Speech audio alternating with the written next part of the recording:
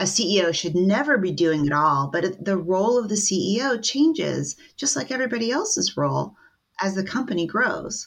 Your role is to fill the gaps and to find the next resource you need to fill those gaps. In today's episode of CX Insider, I speak to Alison Hartsoe, a serial entrepreneur, currently CEO at Ambition Data, and we talk about what makes a great female leader in the technology industry. Alison talks about the double standards she has faced as a woman in the workplace. Is it a working dinner or is it a date? How she managed to pursue her career as a working mother. I actually switched roles with my husband. And the sacrifices leaders have to make when they are building a startup company. What I learned there was not to spend as much time and effort building the culture of a team. And I know that's going to sound like heresy. Enjoy the episode and don't forget to check out Alison's latest book, The Age of Customer Equity.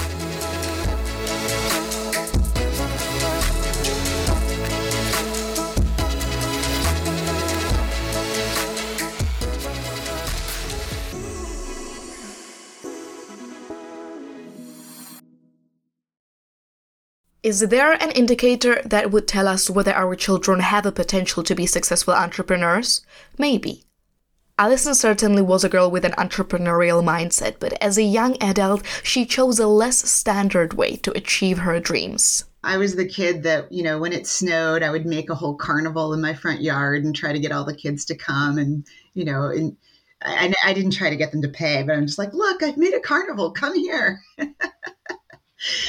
So yeah, it was always an attraction, but there wasn't really an aggressive startup space and there was no entrepreneurial degree you could get when I went to college. So my degree is actually in journalism because I was curious, and that was easy access into almost any subject I wanted to understand. So when entrepreneurialism became a bigger thing, it was just after I graduated from college. And I was lucky in that the first company I joined was a startup. They were looking for people who, just wanted to get in and do any number of things. So I came in doing public relations and drove $2 million of media coverage for this little startup company by just badgering every journalist I could get hold of to say, hey, here's this really cool company. The company got acquired by Intuit, and then that took us all out to Silicon Valley. And that set the stage for the first one that I founded.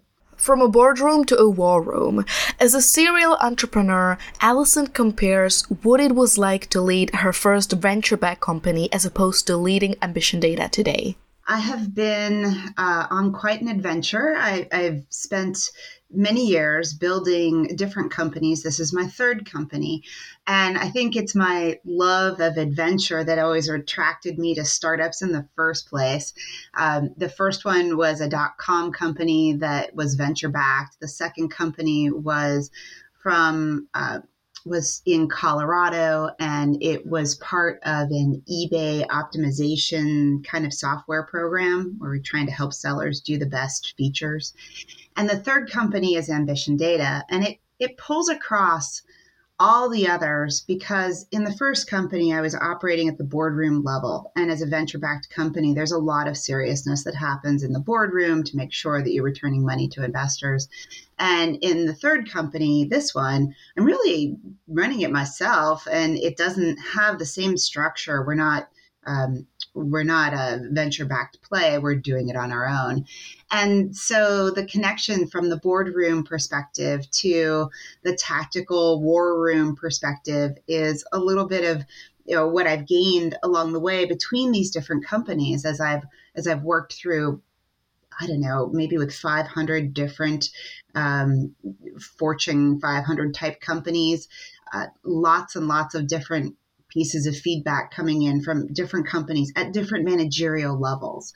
So the one thing I might add here is that Ambition Data, when I talk about that connection between the boardroom to the tactical war room, that always spins around the customer. So everything about Ambition Data is about the customer, but we're not at war with our customers. There's just not really a good word for the tactical level.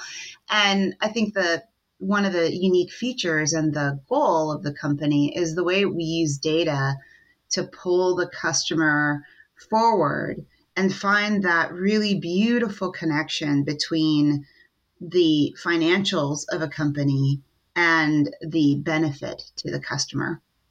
So what does actually make a great leader in Allison's eyes? I think there's definitely a lot to be said about resiliency, being resilient, having a lot of grit. I've seen companies that are doing executive programs use that as an advertising tool now. It's like, this is grit. This is where grit is made. Yeah, okay. But there's like many great traits, there's a spectrum. I like to think about these as U-shaped curves, just pulling to my analysis side. And what a U-shaped curve is, if you don't have any grit, you're not going to get very far. If you have enough grit, you're going to get far. But if you have too much grit, that's also a bad thing. It's as bad as having not enough, because you can dig in and not stop when you should rest, when you should think about, is there another alternative? And so I think we're really good at saying, entrepreneurs really have to go after it. They've got to spend every waking moment going for it.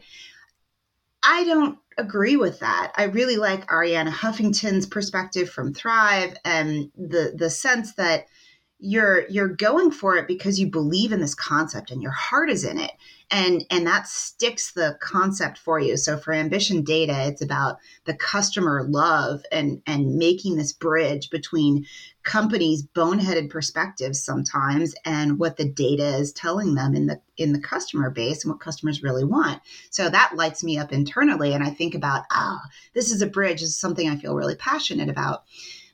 But whatever that bridge is for that person, you can't just hammer it until you are exhausted. So I would say take a breath, take care of yourself so that you can bring your best into the executive role. So grit is always a big one. And the other one I'll put behind that is having a sense of humor. Again, not every day is an easy day, but the ability to find humor in it and just let things go and, make fun of something that happens, good, bad, indifferent, is just going to make your day so much better. And I think that's an underestimated trait that, the handy, the offhand quip, the fun of being in it comes through when you have a sense of humor and you can be a little less serious about every cash flow sheet you're looking at and, oh my God, are we going to make it to the next month? Oh, well, I guess we'll find another job. Whatever it is that works for you. In the last couple of years, quite a considerable number of companies and entrepreneurs have relocated from California, for example. You're probably aware of Tesla and Oracle moving to Texas. From Allison's point of view, moving from Silicon Valley to Colorado, how did that affect the company culture? We were positioned at a different part of the U.S. geography. And I don't know how much this is an issue today, but I think it's still somewhat of an issue. So first, companies in Silicon Valley, and in that place, you're saturated with all sorts of people who kind of think like you do, who are pushing the edge, who are adventurous, who are highly talented, very smart, lots and lots of talent all around you. In the second company, I moved us into the central part of the U.S., into Colorado. And there was definitely a sense of less urgency. People always went home at 5, maybe 6. That just never happened in Silicon Valley. You went to dinner at 7. That was early. So there was a different culture. And geographically, where a company is based, I think does reflect the culture that it can execute on. And that also comes from the board, it comes from the executives, and it also comes from the location. So the second company taught me a lot about where the culture is in the business. And then that also translated to, could I raise funds for that company? Because in that space, I was coming off a great first round, but the company was based in a location where investors were concerned about military spending and microchips. They weren't concerned about what that company was about, which was about eBay analytics and optimization and essentially SaaS before it was SaaS. So the geolocation was a big deal. The third company, I think what I learned there was not to spend as much time and effort building the culture of a team. And I know that's going to sound like heresy, but I think as a CEO, you can bend over backward to build an amazing culture for your team.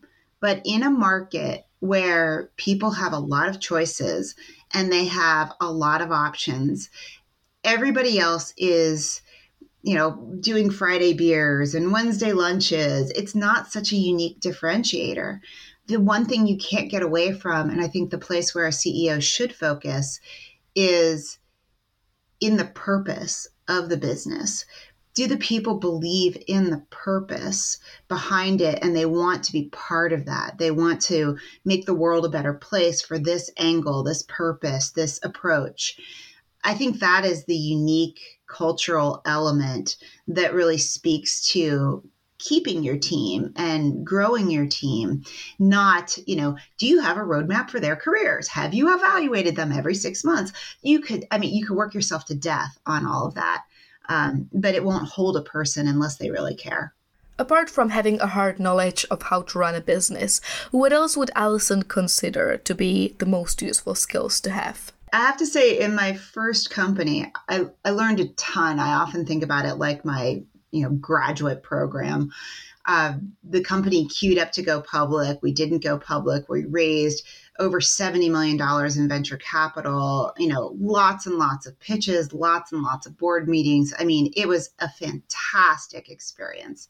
But what I also learned is I learned a lot about how to read body language when you're sitting across from investors and, they're giving you certain signals like this, which is, I don't believe what you're saying. I'm really skeptical. And, when I'm watching my co-founder speak through his hands like this, it's I'm bullshitting you. And there's, I don't believe what I'm saying. So I have found through my career that the ability to read nonverbals carefully, pretty well, looking at the whole package of nonverbals that are going on has helped me a lot to really add more context behind what's going on. And I know a lot of people are always like, oh, well, I learned more about the financials. I learned more about the product. Yeah, I learned that stuff too.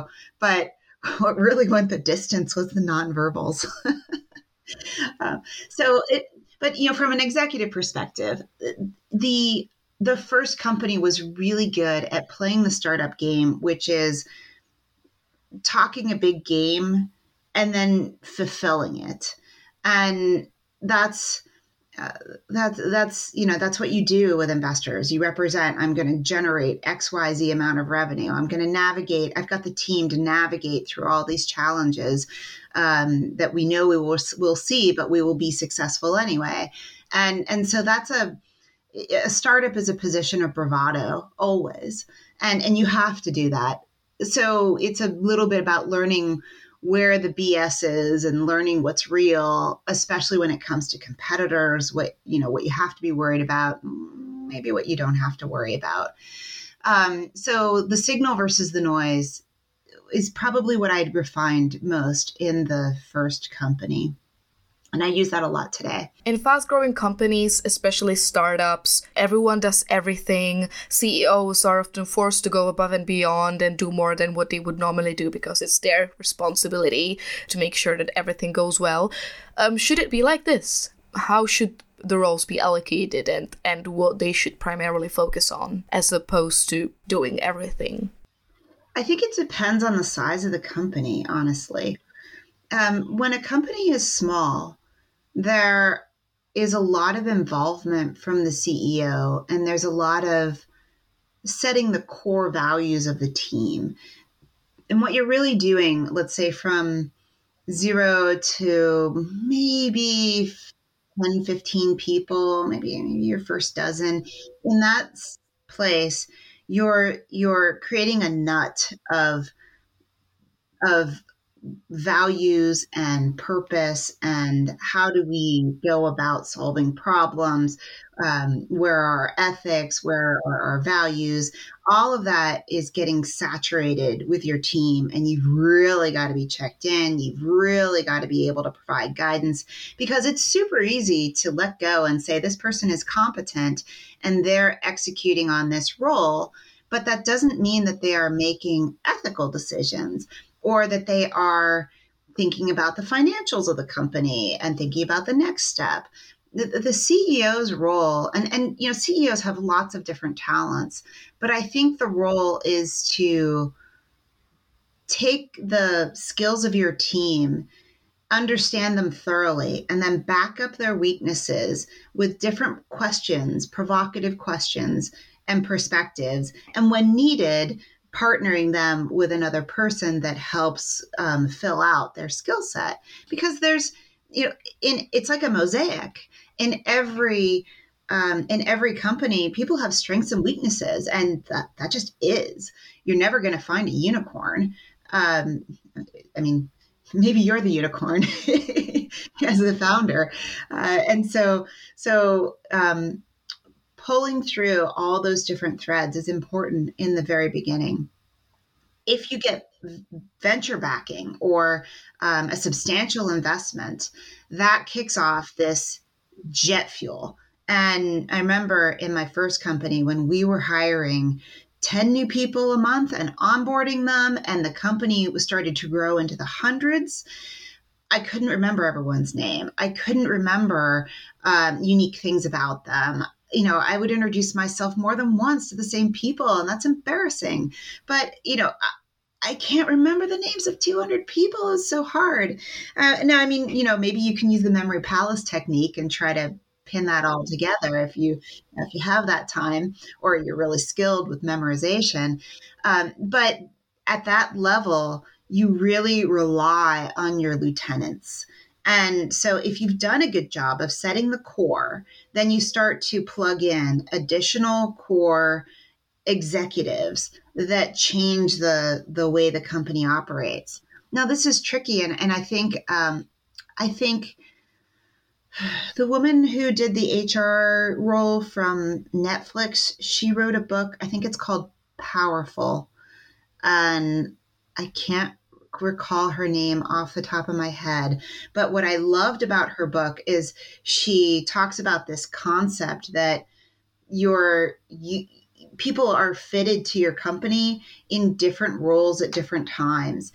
And what you're going for is you're trying to create, as a CEO, you're trying to create this cultural nut that's sustained through the original team, but you're also passing off some of their roles, you're expanding, you're translating that into the next team so that people can get on and off the bus and the core of the company continues, because not everyone who starts at the beginning of the company is appropriate for a different stage of the company. So being willing to let that treasured, employee number 10 go because you love them and everything they do, but they're not yet right for your company at the 200 person level. And as all the detail comes down and there's more compliance and there's more regulation, maybe they hate that. Maybe you hate that.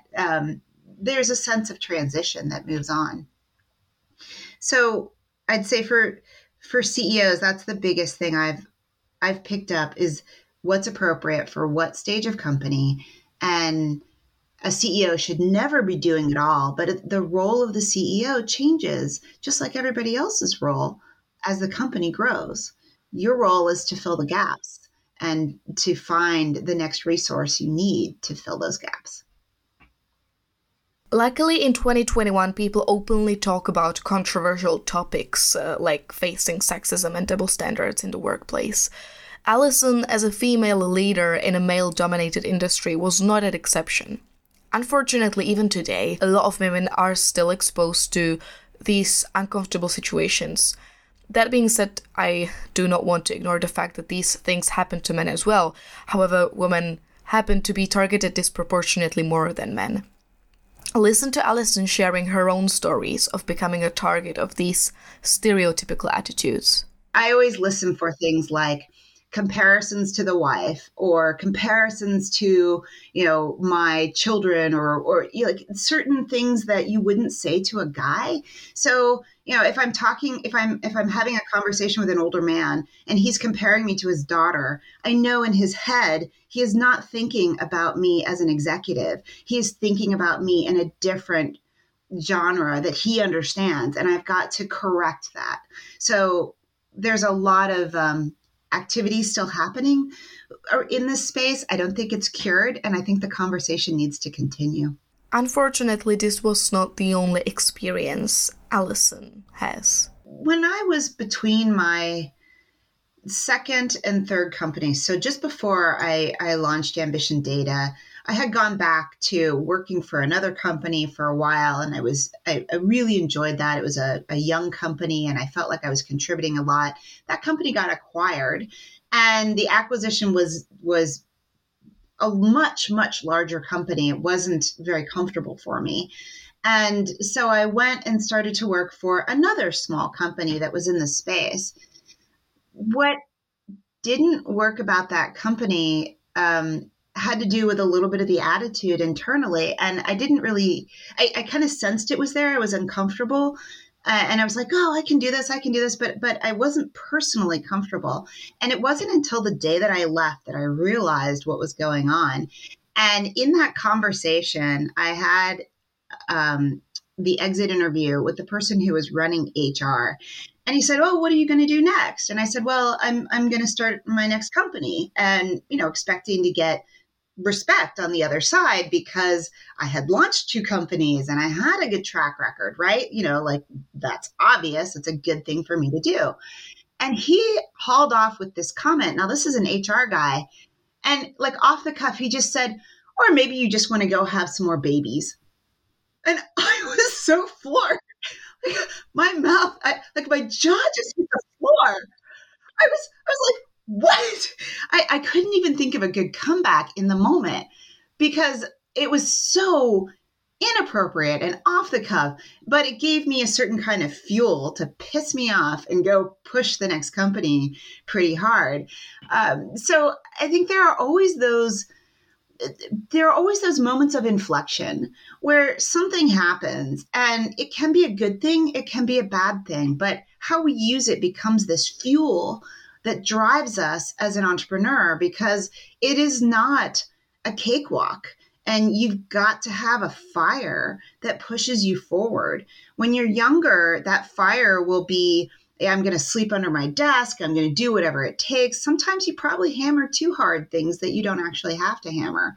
And when you're older, it's more about working smarter, not harder, because you really don't have the choice. You've got 1,000 things to balance. And sometimes things can get really blurry and ambiguous. For young women, what I learned and what I would caution them to look for, and I still see this here and there in stories about Silicon Valley, is that fine line between, is it a working dinner or is it a date? And that is one of those areas that really bugs me. And I experience that myself. I don't experience that as a, married woman with 2 kids now. At least not so much anymore. But I think younger women, especially those that are really trying everything to raise funding, they end up in these situations where, should I go to dinner with this venture capitalist who wants to talk about my company because it's the only time I can reach them? Or is that not really a professional conversation? What should women do when they are uncomfortable doing something just to fit in the group? Early on in my career, after the company had achieved a very substantial joint venture with an international company, everybody went to dinner. And then after dinner, the guys lit up cigars. Now, if you've ever been around people smoking cigars, it will make you really sick really fast, right? If you just inhale that cigar smoke and sit there. But yet you can't leave the table. right? So if you leave the table and be like, okay, I'm done, I'm going to bed now, you will miss the synergy of the bonding and the conversation. So what do, right? Well, you sit at the table and you light up a cigar at that point, because I wasn't willing to leave. So that grit has to kick in at some point. That doesn't mean it's acceptable. So what I like about the conversation that's happening now is it's more of a question of, well, should we light up cigars? And maybe that makes other people not want to stay. Whereas then, and this was 20 years ago, that wasn't even a question. It was just, hey, this is what we're doing, and you're the token female, and you can hang or not. A lot of women feel like they have to choose between pursuing a career or having a family. Although they are encouraged to chase the money and climb the corporate ladder, they are mostly forced to postpone their work life if they want to have a baby. It is a challenge. What I did is I actually switched roles with my husband. And I was kind of watching all of these executive men, accelerate through their careers, and they all had wives that just stayed at home and managed all of the velocity of everything that has to do with kids and family. And that is not a small task by any means. And in the beginning, my husband and I both worked, and it was like we were constantly playing ping pong back and forth with the kids. And you can do that. You have to have support around you if you're going to do that. You're not going to spend your Saturdays cleaning the house. So if your economic levels are high enough, get the support infrastructures behind you for cooking and for cleaning and other things. Great.